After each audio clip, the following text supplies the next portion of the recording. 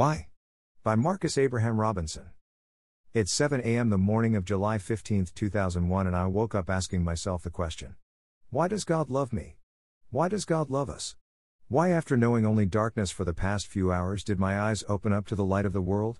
The answer is God. God is an investor, and like any everyday investor, he is confident in his decisions and expects to make a profit on his investments. He is expecting our praise, our worship, and for us to become more like Jesus. His office does not have a Wall Street address, but he's at work daily watching over his investments. What does the word invest mean? To invest means to furnish with authority. We have been given dominion over the earth. To invest also means to cover completely. We are covered by his blood.